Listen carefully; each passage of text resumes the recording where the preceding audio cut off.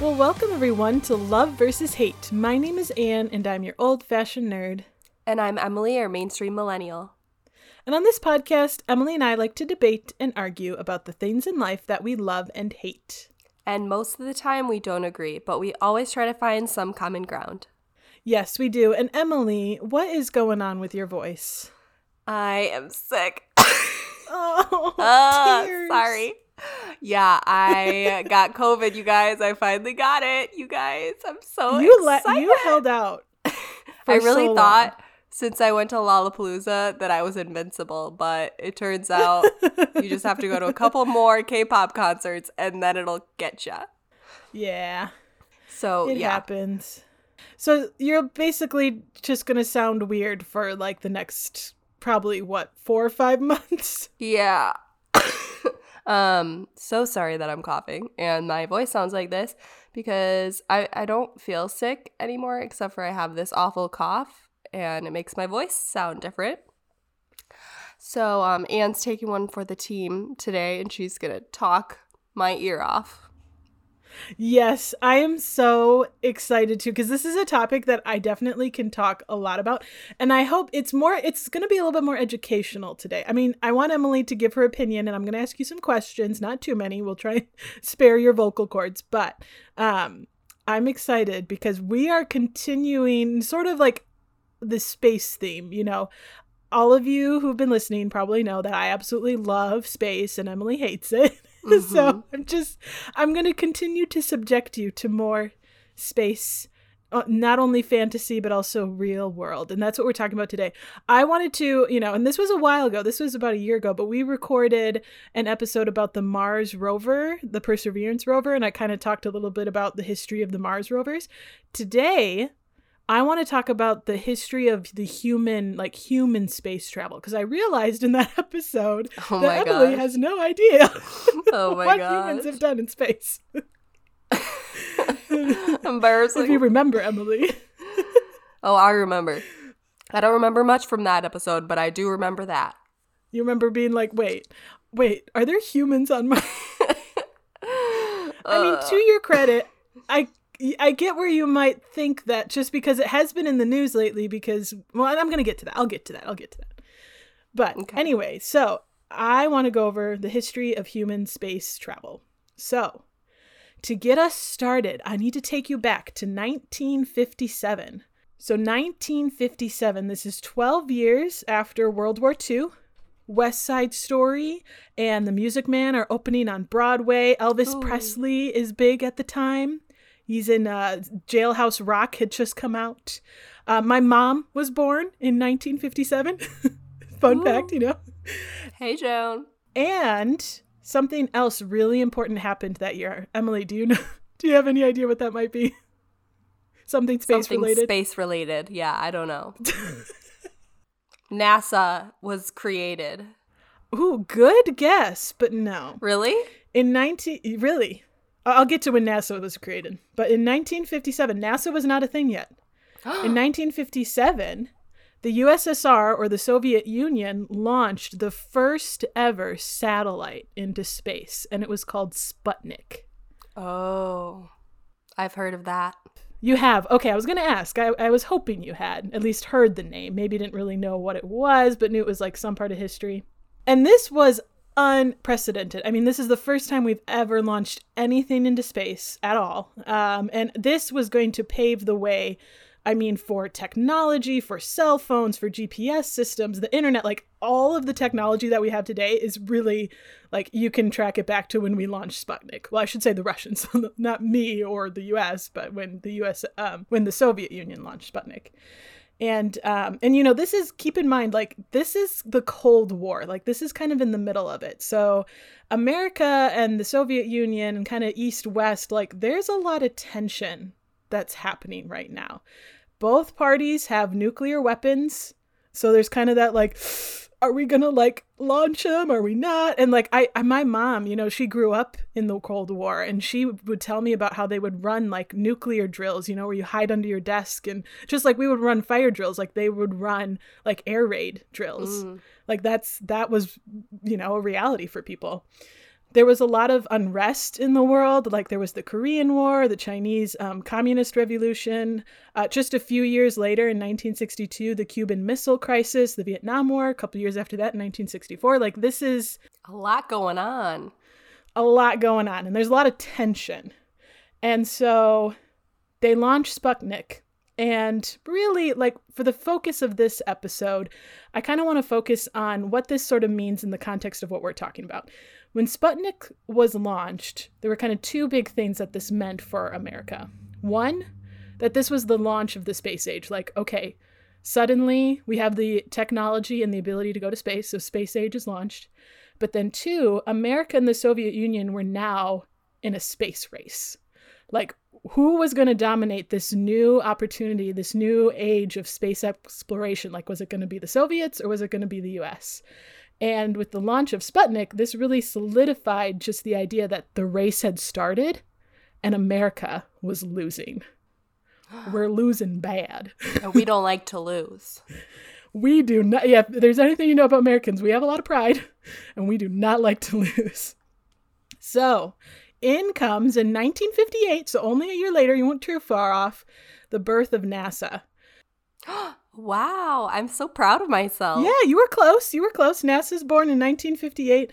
And really, it was in response to Sputnik. They were like, we have like... Well, we got to get going on this. Exactly, yeah. And you'll kind of see how this competition and this idea of a race and who's going to dominate, space exploration, that was a massive fuel for why A, NASA was even born, but then also B, how it got so much funding. Because we'll get into the numbers a little bit later. But yeah, so NASA is born. Do you know what NASA stands for? No. You don't want to take a guess. She ain't. Close, A for That's what it effort. stands for. To be fair, I actually did have to look it up because I didn't know either. I was like, national something. What does it mean? It stands for National Aeronautics and Space Administration. Oh, yeah, I've heard that, definitely. Don't lie, you haven't heard that. Yes, I have. Oh, okay. I just automatically assume. I mean, I feel like I had probably heard it at some point, but like I had to look it up. I forgot even. But you just know it as NASA, like it's NASA, But anyway. Yeah. Before there was NASA, there was actually the National Advisory Committee for Aeronautics, so NACA.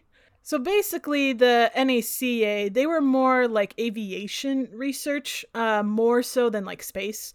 They were focused more on developing like planes for World War II and that kind of technology, like kind of right as the war was hitting. So, they kind of had some, they had knowledge of engines and stuff like that. So like they were kind of a little bit of a launching point, but really NASA was kind of working a little bit from the ground up, like a little bit from scratch. And they got to work quick because they were behind. And so they immediately got to work on getting people into space. One of the first manned missions that they started was the Mercury program. And despite their best efforts, unfortunately, the Soviet Union would beat them again. Can you guess at what they beat them at? Rocket launch. Yeah, basically. They were the first to also not only launch Sputnik, but also get the first man in space. His name was Yuri Gagarin. Oh. Yeah, so that was a little bit of a blow. They didn't beat him in that, but they were gonna keep going. But the Mercury program, basically the goal was to get a man into space. That was the goal of the Mercury program, and they were able to do that. The first American astronaut who went to space was Alan Shepard. Shortly after that, John Glenn was the first American to orbit the Earth. And if you've seen Hidden Figures or First Man, that's John Glenn's story. Have you seen Hidden Figures? Oh, no. Ugh. I don't like space. I don't know if you knew that. Yeah, but even if you don't like space, you could still enjoy the movie. It's history. Ugh, history. Boring. There's just no hope for you. Hopefully you don't like fall asleep during the rest of this episode. You'll never know unless I just stop talking. Yeah, and then I'll just hear like slight wheezing because you're sick. But anyway, for our listeners who have seen those movies, First Man, which stars Ryan Gosling, and also Hidden Figures, though that's John Glenn's story about getting him to orbit space, because that was really important. Like, you know, all of these programs, there was Mercury, there was Gemini, they were leading and testing all these different things to get a man to the moon. Like, all of that was kind of the goal. So like I said, after the Mercury program, there was Gemini. During the Gemini missions, that was the first time an American did like a spacewalk, you know, where they were in a suit just hanging out in space, basically, with nothing around them. So a part of me like wants to try, like, part of me wants to experience that, but another part of me is like, I think I would just die of terror, like to have nothing, like no ship, just like floating in space. Yeah. Yeah. That doesn't sound like fun. Now, see, this is my thing about space. I love learning about it. I love all the fantasy and sci-fi stuff, but I'm going to stay on Earth. I'm comfortable here. Yeah. But you'll notice, if you were paying attention, that I was saying a lot of first American to get to space, to go to orbit. And that is because despite all of these accomplishments and how fast they were moving, the Soviets, they were doing it first. They were the first man, moonwalk, orbit, all of it, they were doing first. And so this ultimately meant that there was only one way that we were going to win this race, and that was to be the first to the moon. Oh.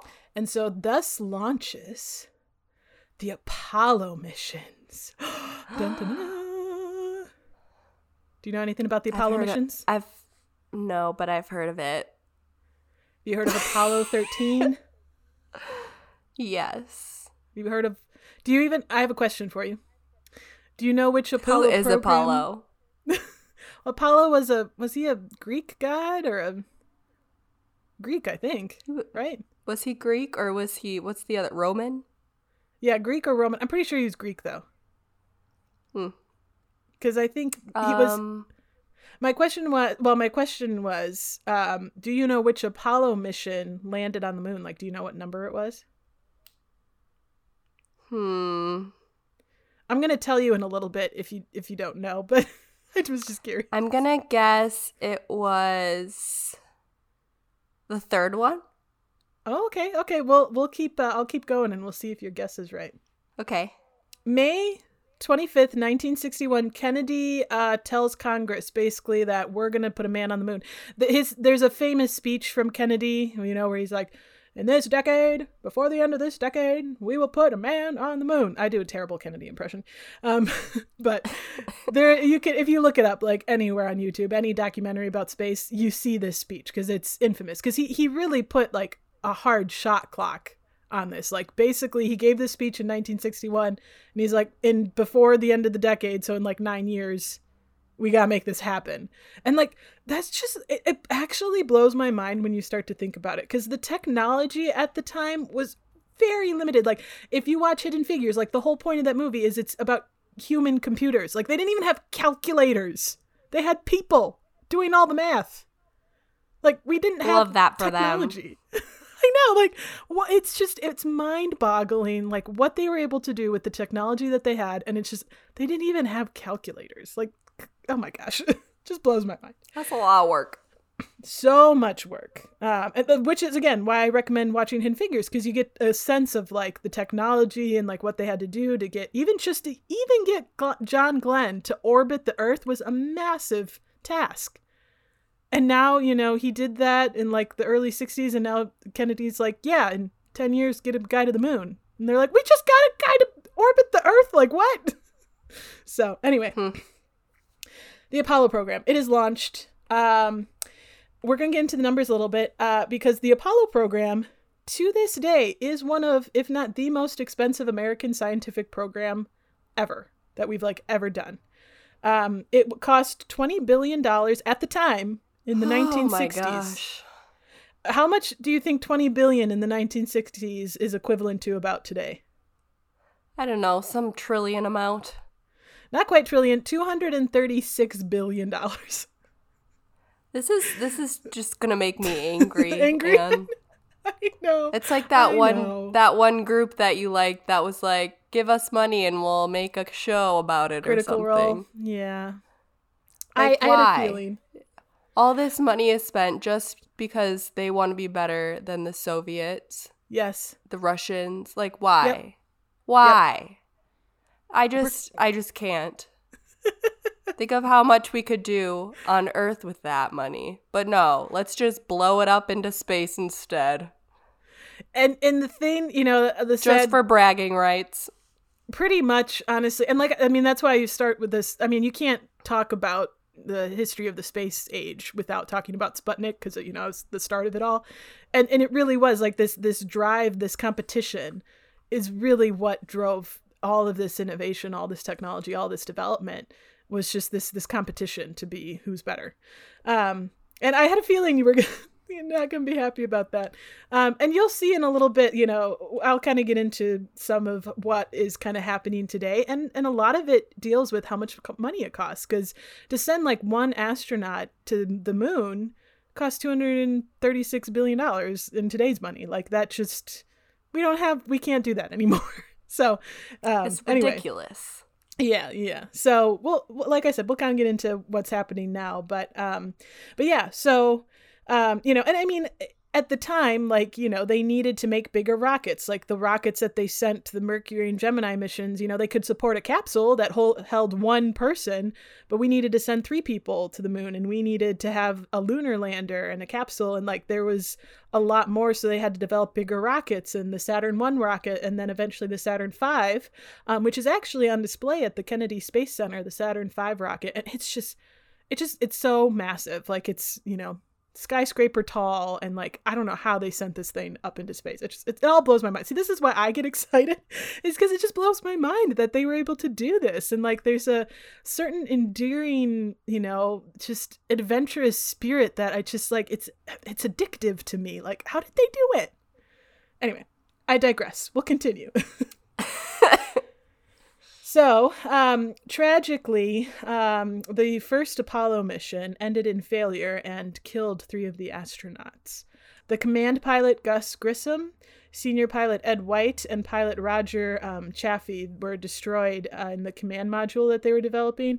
Basically, what happened was they were doing a test. They were testing a few things, and they were like, in a controlled environment. And one of the wiring like kind of short circuited and caused like a slight spark. And at the time, like, their air that they're pumping into this capsule is like basically pure oxygen. And so that spark just instantly lit a fire. And at the time, all the material that they were using was like this thin nylon material that was flammable. And it caught fire. Uh-oh. And the pressure inside this small capsule was so strong that they couldn't get the doors open, and they burned to death, unfortunately. Ouch. Yeah, it was really bad. And that was a major lesson from now on. If you know anything about NASA, nothing is flammable. Like, not a thing. They make sure nothing is, because like, fire in space is like pretty much the worst thing that can happen. If it's not controlled. Obviously we need rockets, and those are fire and stuff, but like, if it's not controlled, that's one of the worst things. And so unfortunately, like, this tragedy happened, but I kind of think, this was a huge blow. I mean, it was just awful, awful tragedy. And, but after that. What year was that? Because is this all happening still between 1961 and 69? Yes, it is. Yep. And so Apollo 1, that was in early 1967. So kind of the early 1960s is when they were doing the Mercury and the Gemini missions. And so now the first Apollo mission, we're kind of moving into 1967. And we're starting to run like kind of more specific tests to, okay, how are we going to get these men to the moon? Well, they better hurry up. They only have a couple years left. Well, that we know. Yeah, obviously.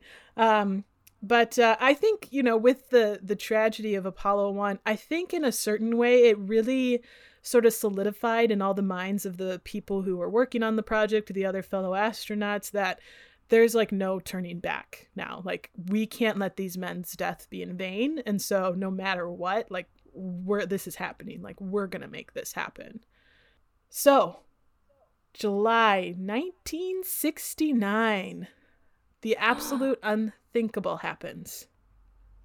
We land on the moon. Does it work? It worked. Apollo 11, by the way, not 3, but Apollo 11 with Buzz Aldrin and Neil Armstrong. That was the mission that first landed on the moon. And it blows my mind because we sent them into space with computers that they're like not even a fraction of what our cell phones can do now. Like, our cell phones are more advanced. Like, that cell phone in your pocket right now as you're listening is more advanced than what they sent the 3 men up into space with. It's just crazy. Is this their second attempt or their 11th?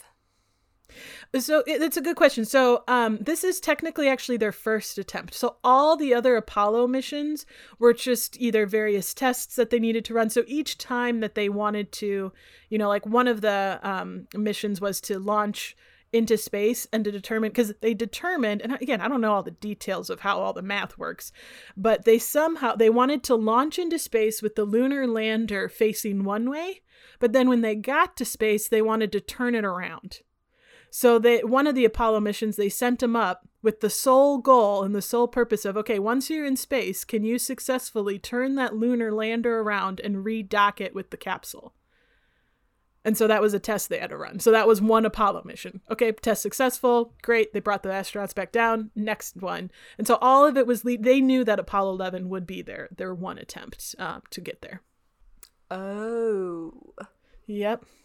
And so, yeah, it was incredible. Obviously, we beat the Soviets. They actually, I didn't know about this, but in my research, I realized, so in July, pretty much the same exact time, the same month that we landed on the moon, the Soviets had a major setback. One of their rockets, the N-1, exploded and destroyed 2 of their launch pads. And that was... Yeah, that was bad. That's a lot of money down the drain that they now have to rebuild. Not only that, but the Americans were already on the moon. And so pretty much at this point, the space race was over and the Americans won. I bet they're pissed. Oh, yeah, the Soviets.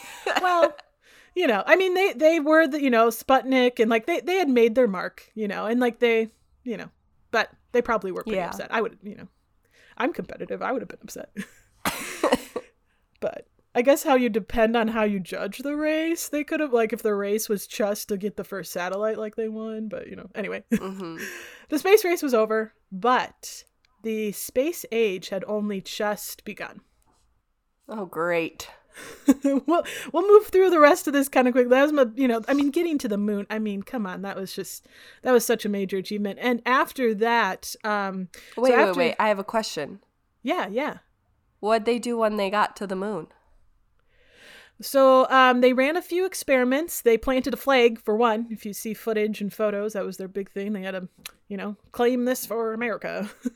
Although we don't have claim over the moon. I just want to clarify that. We don't have. We don't own the moon. No, we don't. But, we staked our flag. But yeah, they ran some experiments. They had like they collected some rock samples. They, jumped around, tested some gravity stuff. I don't know all of the things they did, but I just know they basically like got some experiments and did that. They didn't How long stay were they very there? Long. Not long. They were only on the moon for a little over 2 hours. Oh my, yeah. Yeah, not long. Their main thing was to just, get there, take photos, woo, selfies. They collected... my gosh. What? This makes me more upset. They were there for such a short time. That's like if I took a trip to Europe and I only stayed for like lunch and then went back home. Yeah, and keep in mind the trip cost $236 million. Yeah, like what? No. Yeah. They better be staying up there for 3 months. Take some more collections, okay? They don't have the resources. You better be making a good TikTok up there. I mean, one small step for man, one giant leap for mankind. I mean, come on. That's pretty iconic. You know what that is, right? Not iconic enough. I don't know who said that. Do you know who was the first man on the moon? Yeah. What was his name? Bruce. Right? No. Buzz, his name was Neil Armstrong. Oh. And Buzz. And Buzz, yeah, Buzz was the second person. You know, he's still well remembered, but Neil Armstrong was there's one small step for man, one giant leap for mankind. Is my Neil impression better than my Kennedy impression? I don't know. Anyway.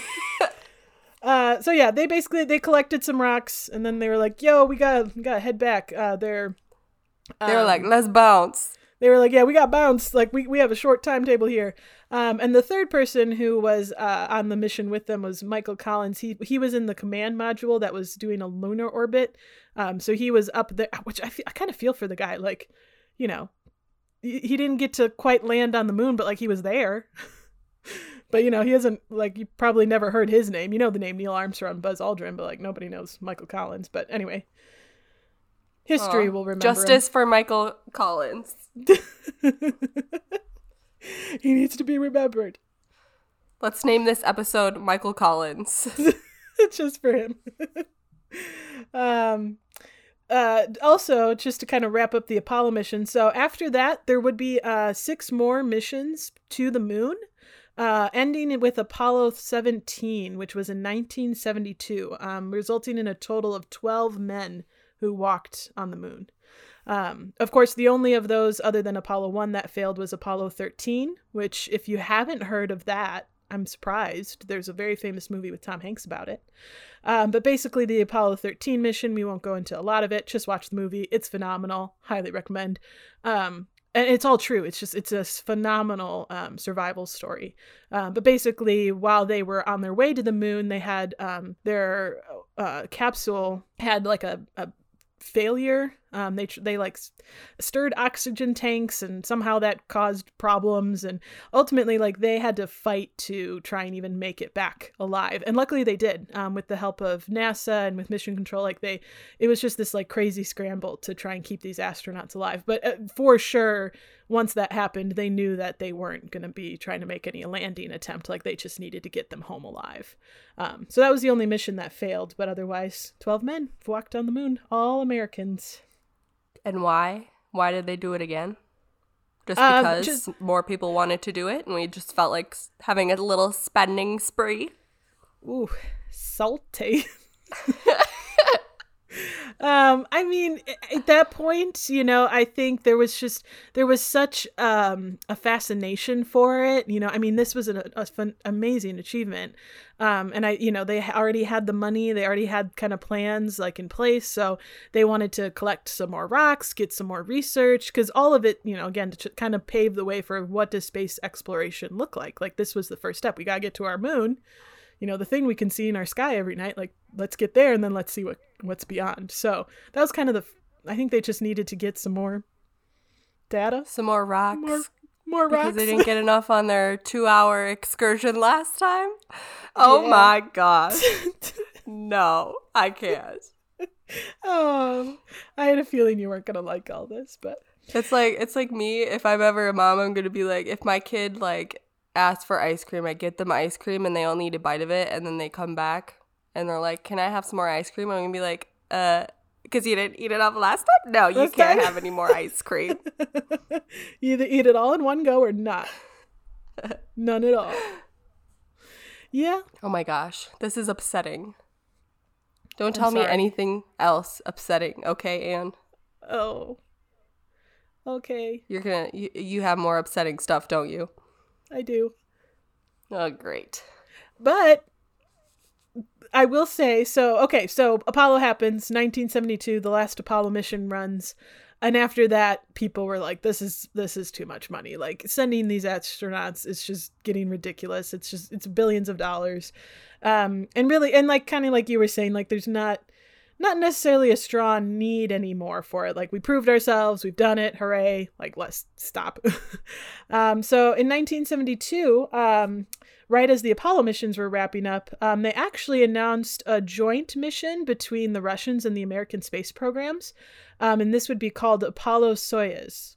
I don't know if I'm pronouncing Soyuz quite right, but basically this ultimately kind of paved the way for the International Space Station. And kind of this idea that, like, let's take these space agencies and let's actually start working together. And so even though we had this big race ultimately it led to the Russians and the American space agencies, at least, maybe not other governmental bodies, but the space agencies were like, let's work together. And we were all like, yeah. And ultimately, I mean, the International Space Station, I think, is a testament to how we can work together. You know, our governments might disagree on certain things or how, you know, you should run a country. But ultimately, like, once we get to space, like, there's this level of ownership that, like, okay, we're humans. We're humanity. Let's own that as, like, you know, let's just all work together in that kind of goal. So I think there's, like, kind of something endearing about that and the International Space Station. But anyway, so that starts getting built. That's starting to, you know, go to space. And ultimately, so after the Apollo missions wrapped, like, we were still sending people to space, but the main goal was to either like maybe fix, like, the Hubble, you know, at that point was going up. And if the Hubble needed some attention or some maintenance, the International Space Station, the Skylab, that was actually before the International Space Station. The Skylab was kind of like the first sort of idea of, like, hey, let's put something in space. And really the goal of the International Space Station was, like, let's run all these different tests that we can't run on Earth, because here we're in zero gravity. And here we have, like, the, you know, the fact that the Hubble is, like, outside of our atmosphere, like, the amount of photos and stuff that it can take is just, you know, like nothing else we had ever experienced. And so it's all in the hope of advancing our space knowledge. And that's kind of the goal. But to get astronauts from Earth to the International Space Station, do you know how we did that? Probably not, but just gonna spent more money. Well, yes, but we were like, okay, how do we make something that's reusable so that we're not spending as much money? And that led to the shuttle program. The rover. Oh. No. No, the rover. I was trying to think of space terms that I knew. I'm glad you remembered. No, it led to the shuttle program. If you saw a picture of a shuttle and the shuttle program versus, like, what the Saturn V rocket looked like, you'd understand because the shuttles are, like, you see basically. I'm gonna look it up right now. Okay, yeah, do it, because that'll help you. Listeners, you can do that as well. Otherwise, I'll try and give you a visual reference. Basically, all that's coming up is limo services.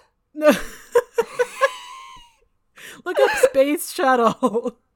Oh, got it. Sorry, I should have specified the space shuttle program. But basically, there's a kind of airplane-like vehicle that's attached to a giant orange rocket with a couple other little rockets next to it, and it shoo up into space. Got it. Got it?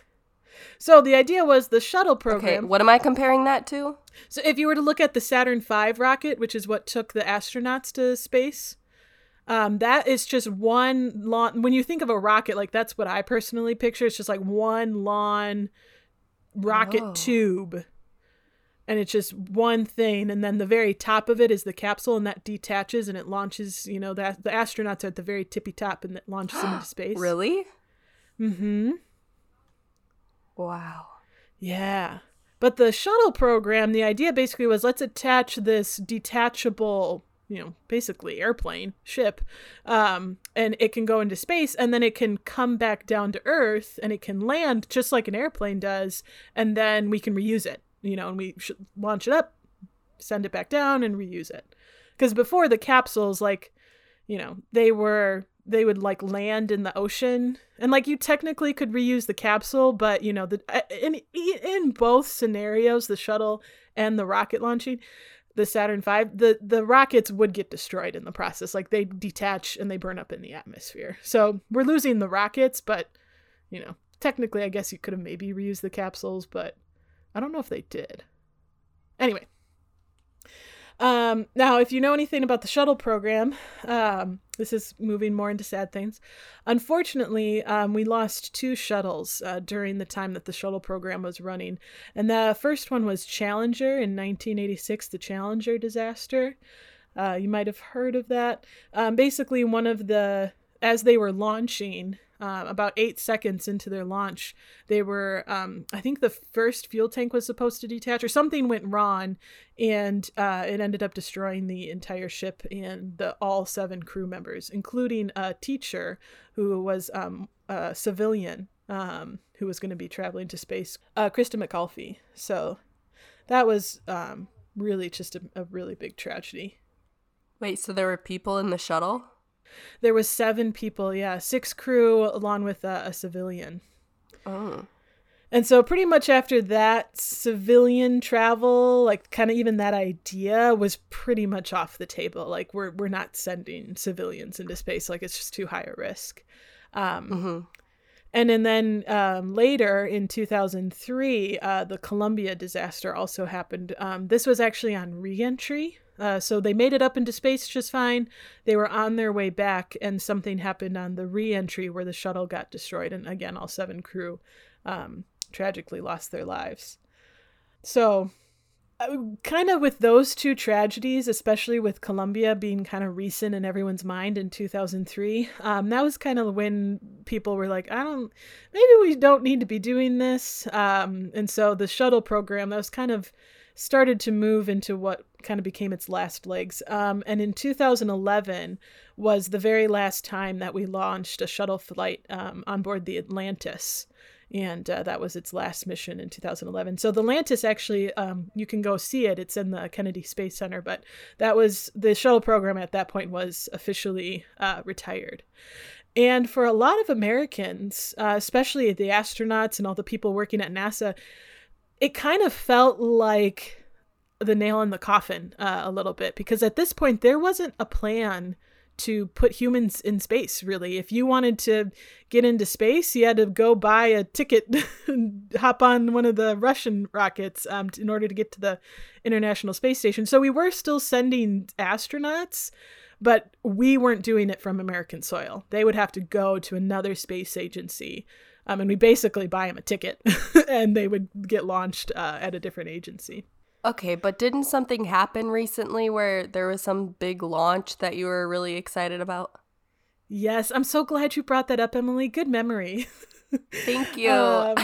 So this leads me, so that's kind of the history. We had the Apollo missions, the shuttle program, and really kind of and all the while, NASA's doing stuff with rovers and they're working on, the different things. It's not like NASA was only doing human travel, but in terms of human travel, what we're kind of focusing on today, that's kind of what the trajectory was. And so after the shuttle program, I watched an interview with one of the astronauts. He was actually the last astronaut to pilot the Atlantis. And he just, he just felt like that was it. Like they weren't ever going to launch humans from, Cape Canaveral ever again. And Cape Canaveral, by the way, is at the Kennedy Space Center. That's in Florida. That's where all the launches happened. Like all the Apollo missions, everything gets launched from Cape Canaveral. Mm-hmm. So moving on from history into where is human space travel going in the future? Dun, dun, dun, dun. So, and this is leading into what Emily reminded us of. Have you heard of SpaceX? Yes. Do you know who Elon Musk is?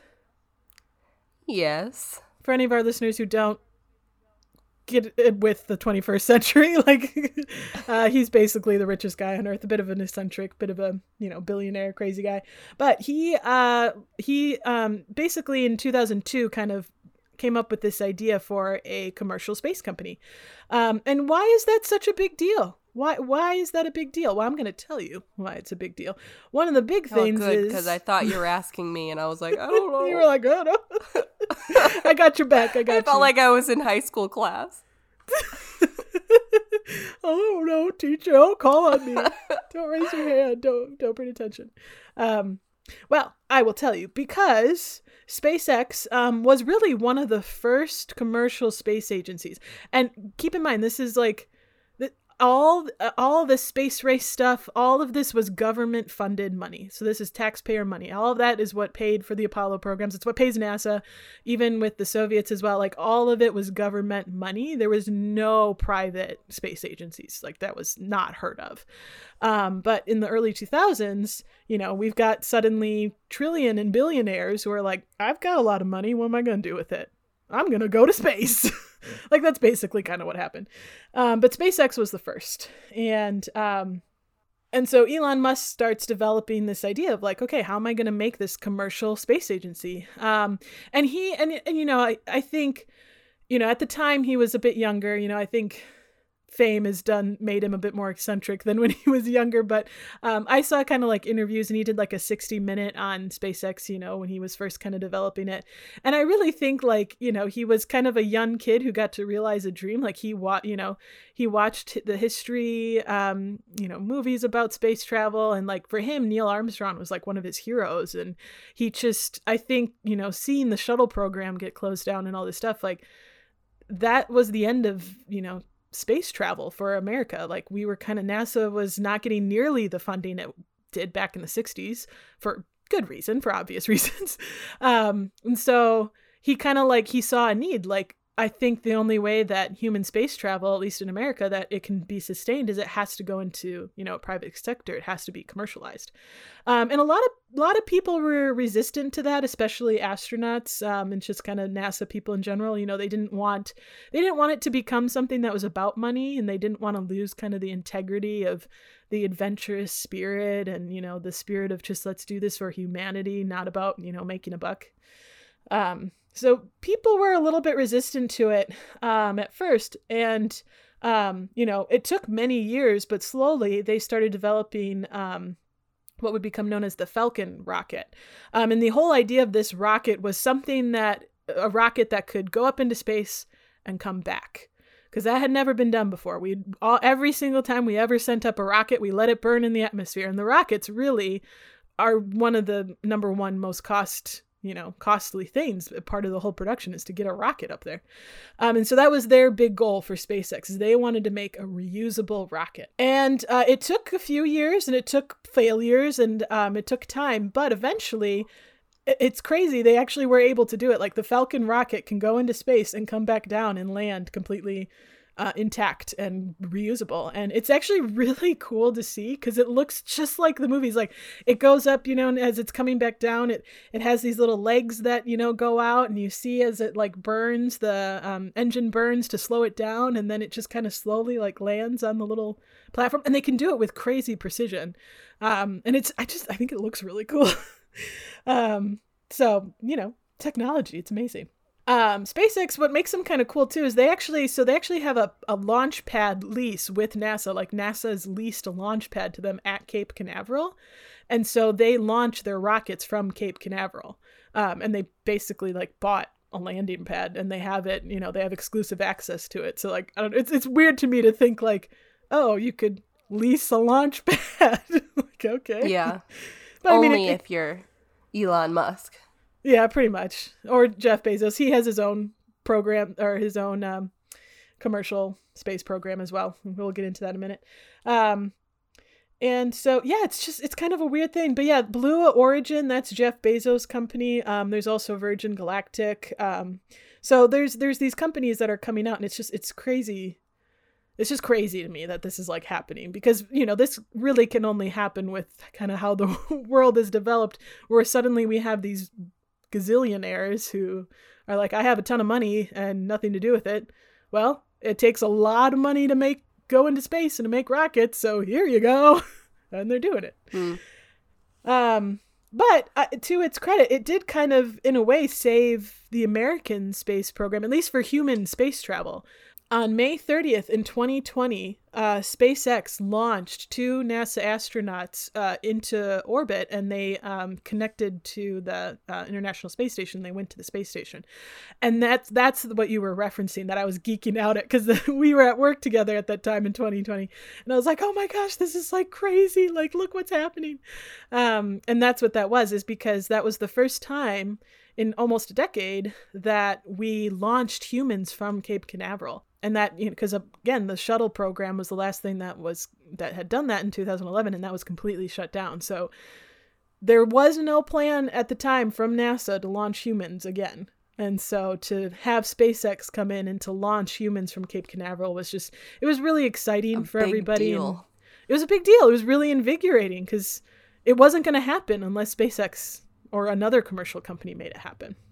And what I think is kind of cool and endearing a little bit about that is actually the way that the Falcon 9 rocket works, and that's the rocket that sent them up into space, the Falcon 9.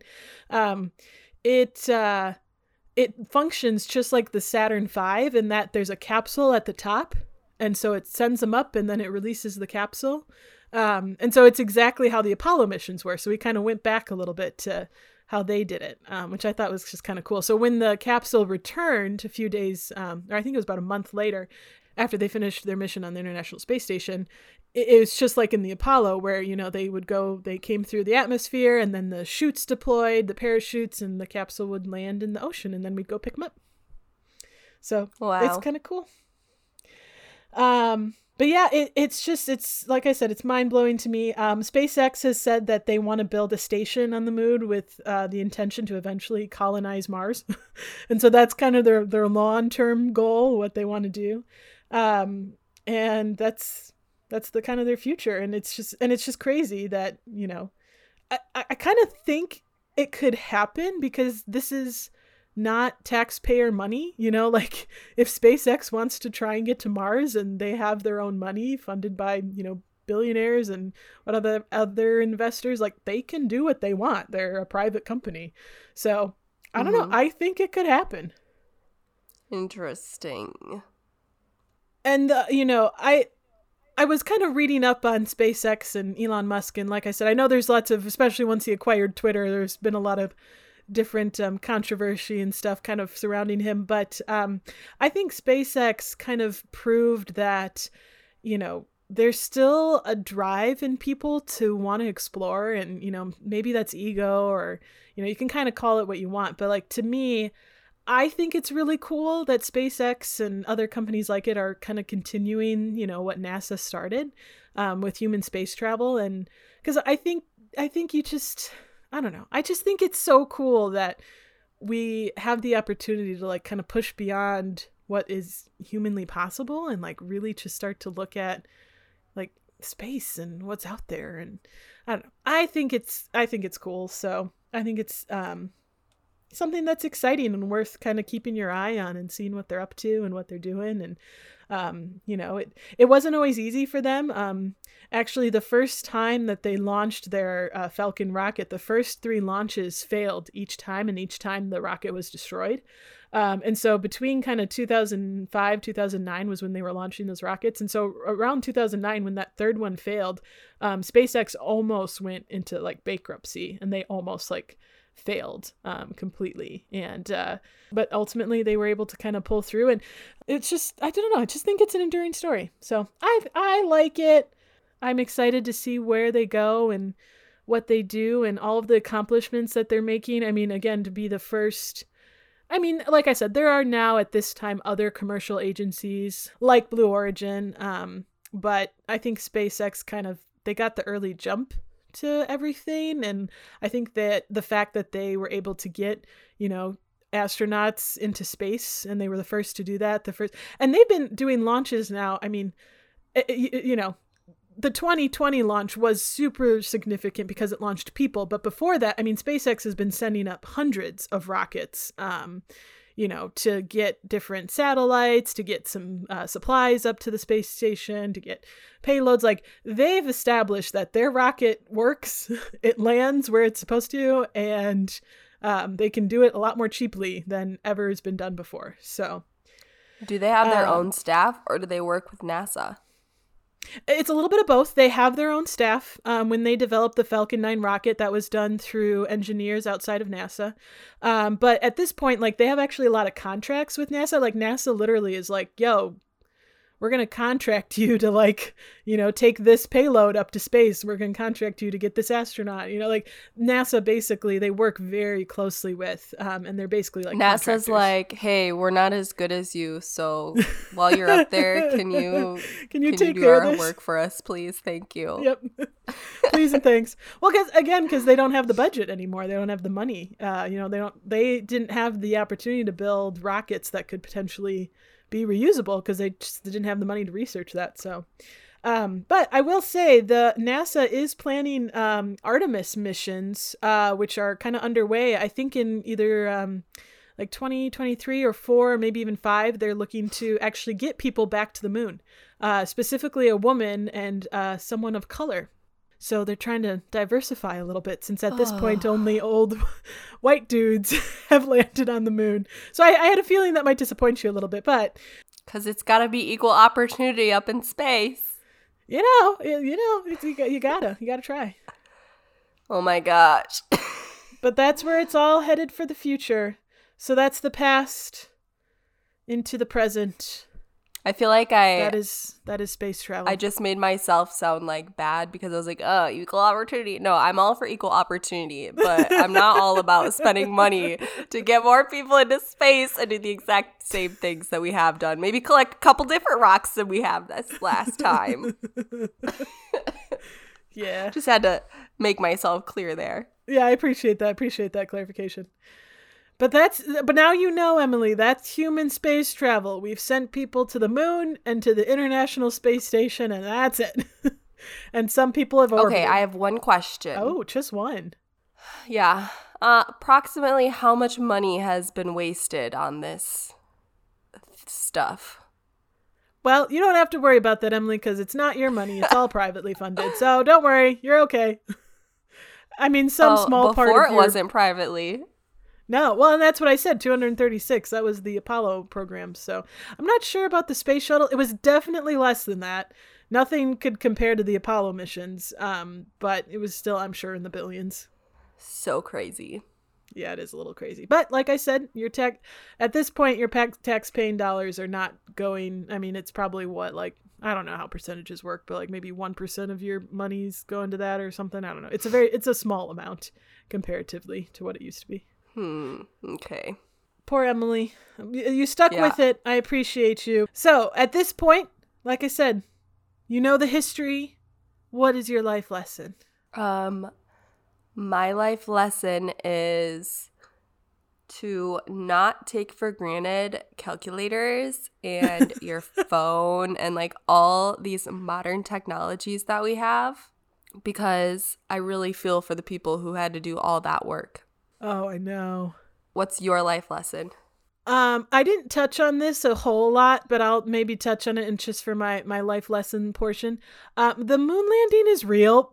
Don't listen to conspirators. Not only did they spend $236 billion on this, but they employed hundreds of people. We literally have the rocks from the moon, and they're different than any Earth rock. Every single, I've watched conspiracy stuff, and every single one of the things that people say can be proven that okay, you think this, but actually one of the big things is the photos and how the crosshairs and some of them disappear. And it's well, in space, everything functions a little differently. And also it's not like Earth. And the moon is very bright, and so things look a little different, and some of the things don't interact like how they would on Earth. And we're all there's oogles amount of proof as to that we did this and we accomplished it. Don't listen to the conspiracies. And so to me, it's an incredible achievement. It's an important part of history, and I'm excited to see what happens to space in the future. But my life lesson: we landed on the moon. Don't let anyone tell you different. You heard it here first. You heard it here first.